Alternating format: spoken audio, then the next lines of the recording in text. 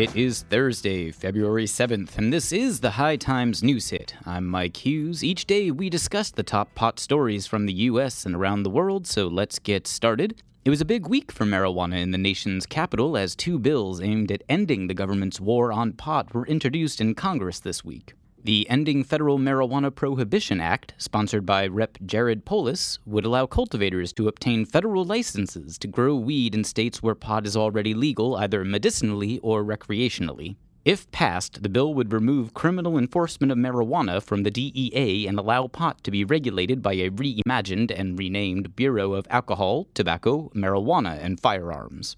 According to Polis, in my short time in Congress, and certainly over the last few decades, Americans have increasingly come to the conclusion that the drug war is a failed policy. The second bill proposed levies taxes on marijuana sales, growers, and businesses, and could raise $100 billion annually. While analysts consider both bills unlikely to pass, some believe as many as 10 additional marijuana law reform measures could be introduced in Congress in the near future.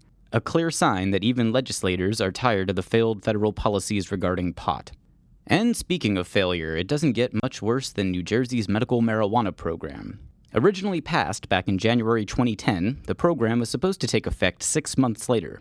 In all, 6 dispensaries were supposed to be created to serve qualified New Jersey medical pot patients, but today, 3 years after the program passed, only 1 dispensary has opened in the Garden State. Greenleaf Compassion Center in Montclair, which opened last December, has a waitlist 1,000 patients long, and according to some, there just isn't enough pot for those in need. Making matters worse, legal supply of medical cannabis is unlikely to increase anytime soon as the 5 remaining dispensaries are still months away from opening. Many blame Governor Christie for making what was already one of the most restrictive medical pot programs in the country even more difficult to implement by making the dispensary approval process nearly impossible. Christie also appointed a former police veteran who had specialized in criminal records in charge of the program.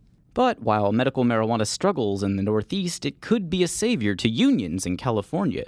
While unions have been under attack of late by politicians like Wisconsin Governor Scott Walker, and membership has experienced a steady decline, currently only 11.3% of Americans belong to a union, medical marijuana could be the industry that provides a rebound. The United Food and Commercial Workers Union has roughly 3,000 members in pot-related businesses, and reps say they anticipate over 50 LA dispensaries unionizing this year. The UFCW also has a measure on LA's upcoming May ballot.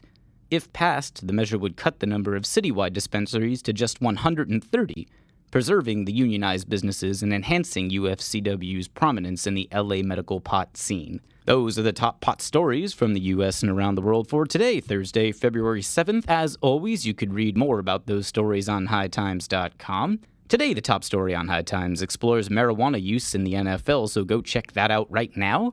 And be sure to join us tomorrow for more marijuana headlines. This has been the High Times News Hit. I'm Mike Hughes.